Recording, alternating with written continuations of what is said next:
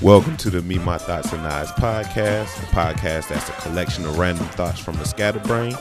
I am your host, Jinx, and listener discretion may be advised.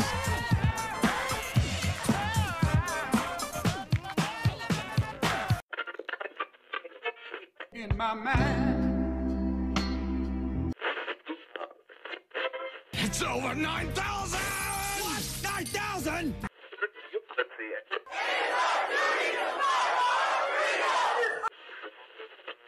I'm tired of folks, you know what I'm saying? Them closed-minded folks, you know what I'm saying? It's like we got a demo tape and don't nobody want to hear it, but it's like this, the South got something to say. That's all I got to say. Kanye Spaceship, greatest Negro spiritual of all time. Don't at me. You know what? They really had us growing up looking at Native American arrowheads and searching for those and pottery like they was dinosaur bones. Like, these people really were not still alive in here. Like, I get it that even though people are still alive, like, these could be old artifacts, but still it was really just feeded into like, oh, these people don't exist no more. They were here with the dinosaurs, and then that was it. They left out the Jurassic period. Like Jurassic Park was about animatronic Native Americans. It's ridiculous.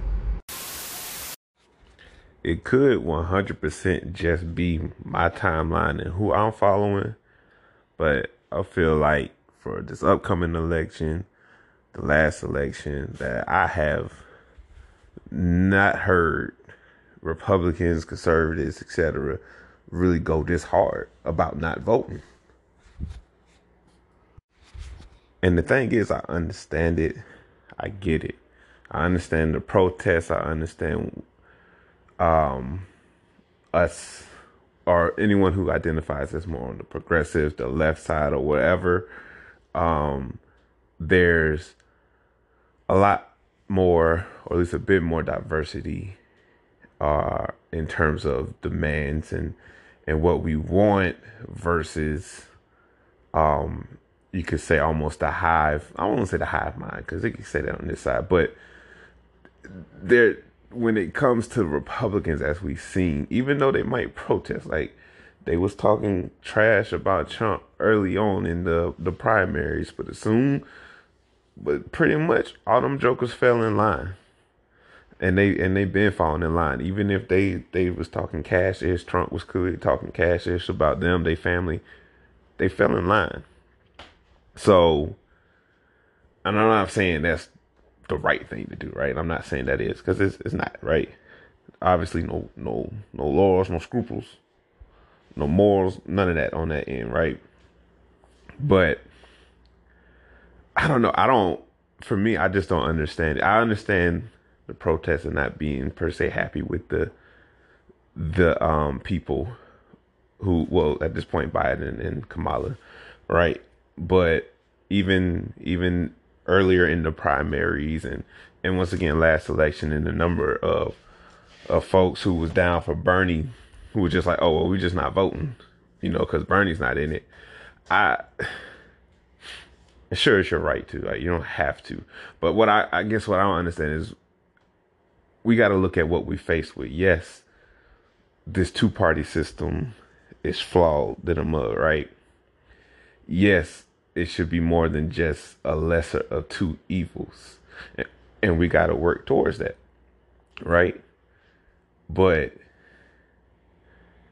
if we stuck in this system and it is a lesser of two evils, you realize when you don't vote that just the stronger evil wins, right? That's really just strengthening that vote. So I'm not mad per se at the level of protest in terms of, oh, I'm prefer a XYZ candidate, and then you use that to put pressure on the candidate we do have to make them actually take up and address issues that we find pertinent and very pressing, right? So you apply that pressure, right? You use that sort of vocal protest as a way to apply that pressure.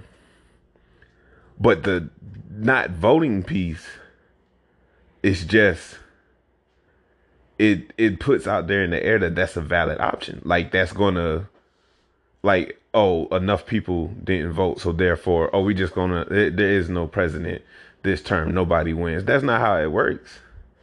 If a bunch of the Democratic registered voters are not voting, that just means the Republican candidate, those votes are just that much stronger. So therefore, you are kind of strengthening the other side in that sense. Once again, it's an unfair situation we put in like that, but that's what we in right now.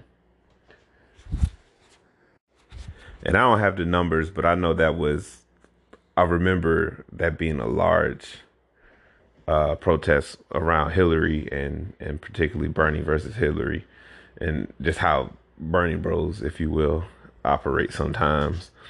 And I remember hearing, and I know I've heard it this time too, so I don't know the number of people who opted not to vote off the top of my head, and that'd be something to look up a little later. But yeah, it just, I don't know, it just baffles me.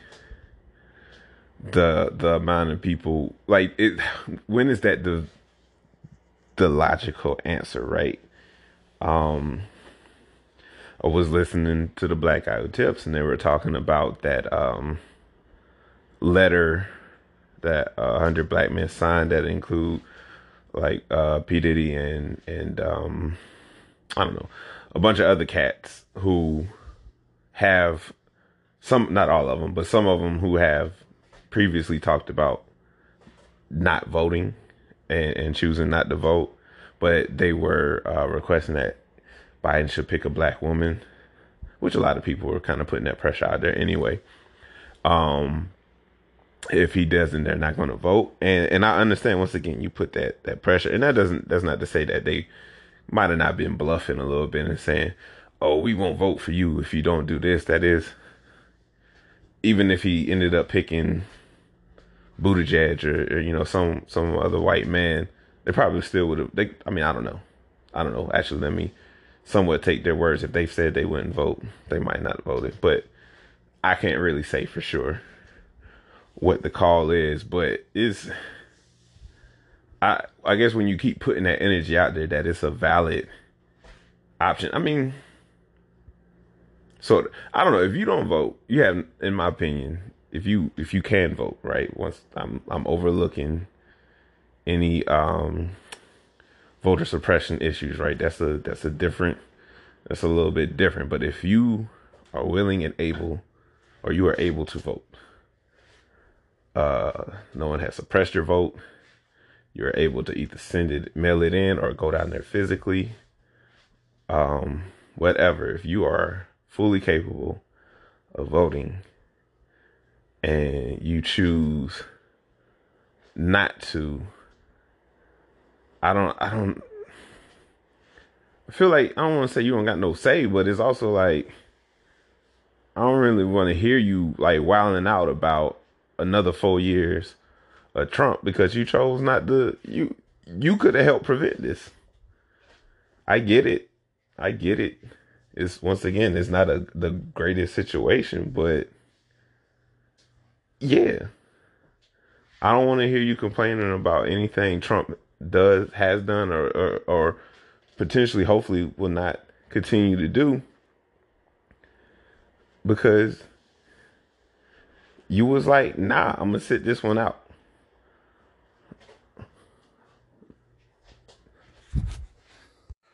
I don't know, man. I'm not the most political savvy. I don't know all the numbers, but I do know that under this system we have, like, you gotta vote. Like,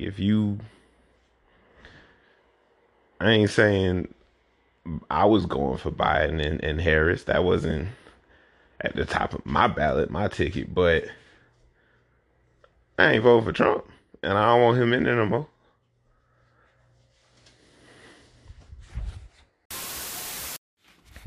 It's fascinating to me that some people have this idea that everybody can be rich and wealthy, right? Anybody can achieve making 6-7 figures, maybe more, right?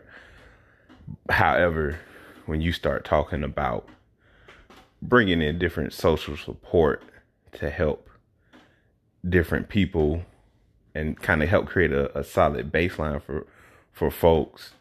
So things like raising the minimum wage, universal health care, other protections and all that to help keep people from being in poverty, being in the streets and living in these poor conditions. As soon as you start talking about that, though, all of a sudden there's not enough wealth to go around to some of these same people. As soon as you start talking or spreading the idea of socialism, which I believe is just the reason why it's associated this way has to deal, of course, with the current media perceptions and even education, right? I definitely recall in some ways that it was presented in textbooks and everything was that, socialism means that everybody's going to be living in poverty, living in the dirt. So it just doesn't add up to me, that line of thinking. Everybody can be a millionaire, but everybody can't if they work hard enough. But there's not enough to go around, quote unquote, work hard enough, but there's not enough to go around to sort of create a solid, sturdy baseline for people so that everybody has equal access to decent living, education, healthcare, and food. Doesn't make sense.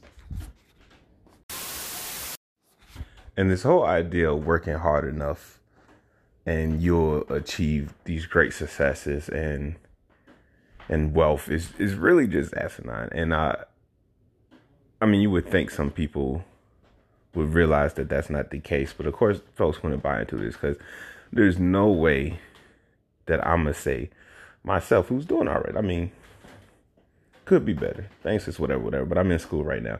But there's no way that I will ever say that I work harder than someone who's out here working 2-3 jobs to support kids, grandkids, parents, other family members, right?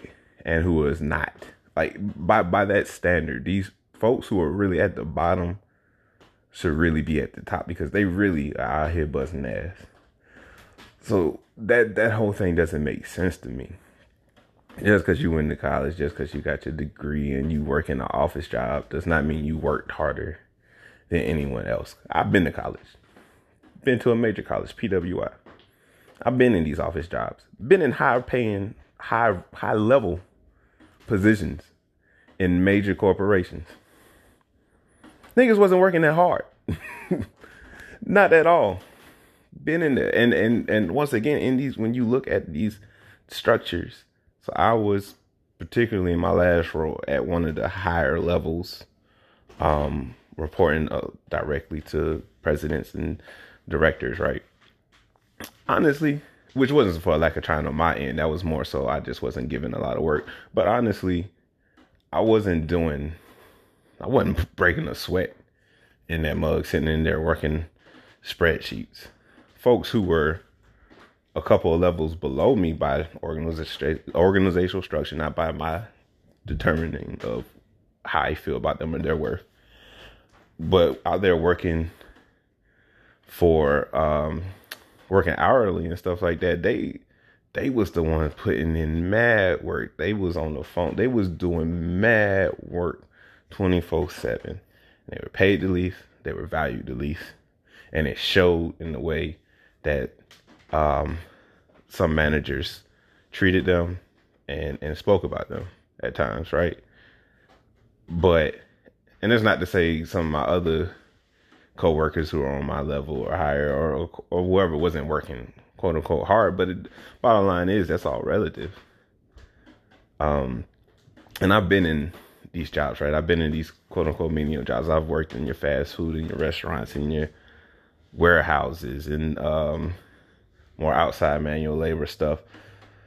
I've been in all these positions. I've up to, like I said, the office positions, and juggers be working all across the board. Just because it ain't what someone is telling you is the real work and matters more and means that you're working harder, doesn't mean that these other folks don't matter. So I don't know, man. That don't be sitting right to me either when people pull that out there, that whole pull yourself up by your bootstraps, which of course, at least to my understanding, was a farce. It's the original meaning of that phrase is that it was meant to be a joke because you can't pull yourself up by your bootstraps. That's like physically impossible.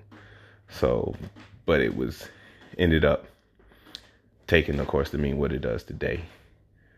Sort of like jack of all trades. I forget what they say the whole phrase is, because the idea is jack of all trades and master in none. So people say you spread yourself too much. You look at it as a bad thing, but the rest of the phrase is something to the lines of, though, that low-key could be better though than just only knowing one thing or not being that good at one thing, if spreading your talents out. But I digress. I'm rambling.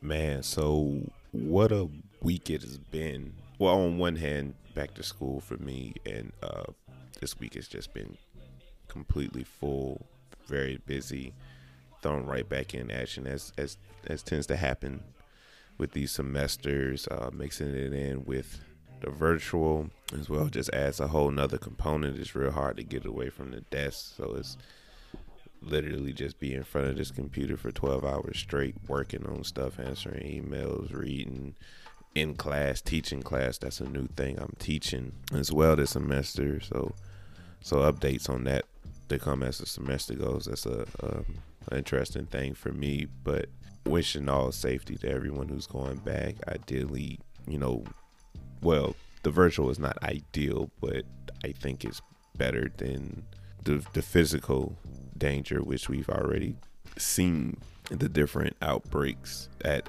some of these major universities, which I can't even blame those kids. Sometimes talking with the homies, I don't even know what I could say what we would have did when we were in that age, because it's easy to say now, like, yeah, I wouldn't do that, but I don't know if everything was like, oh, it's good enough to come back to school, it'll be safe, and you kind of follow the lead of authority figures, because especially when you're younger, because that's how you're reared up and taught to be. So if your university, your president and his administration and even your parents are all being like, oh, it's cool, so you're just gonna be like, all right, it's cool.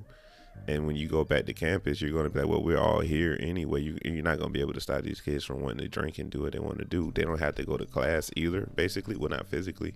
You're on campus, but you don't have to like physically show up for a class. You just got to pop up and open up a Zoom and maybe not even turn your camera on. I could not say I did an immense amount of dumb stuff as a teenager to young adult, so I can't even hold them. I don't think the blame lies on them more than it does authority figures that have sort of influenced these situations and guided them.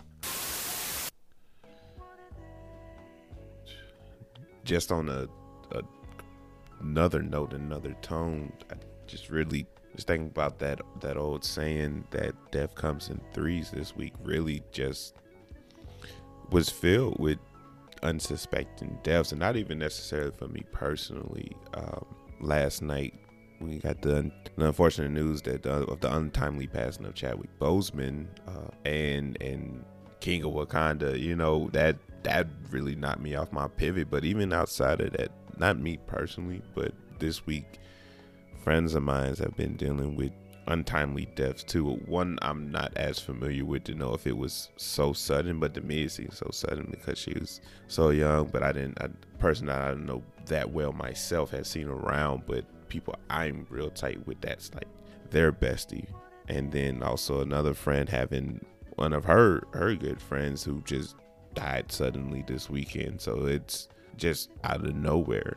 Yeah, so it's been a somber week in that respect, and just definitely one that's a reminder that you never really know when your time is going, and you really want to make the most of it and be impactful in a good way as you can. And just to think, if seeing the comments going around on social media about how it's just amazing, specifically for Chadwick, that he filmed these movies with stage 3 colon cancer. And I don't know much about it, but from talking with someone who has a family history of it, and just saying that, yeah, when he's seen it, once you you get colon cancer, that's one of the more aggressive ones, and it's kind of it.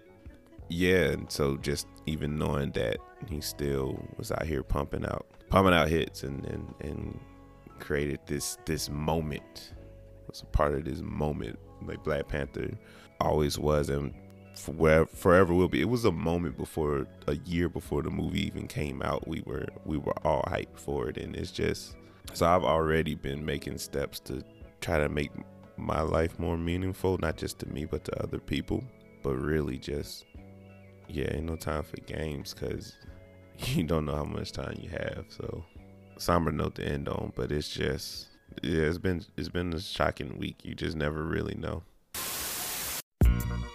Yeah. Peace, King. Peace, King.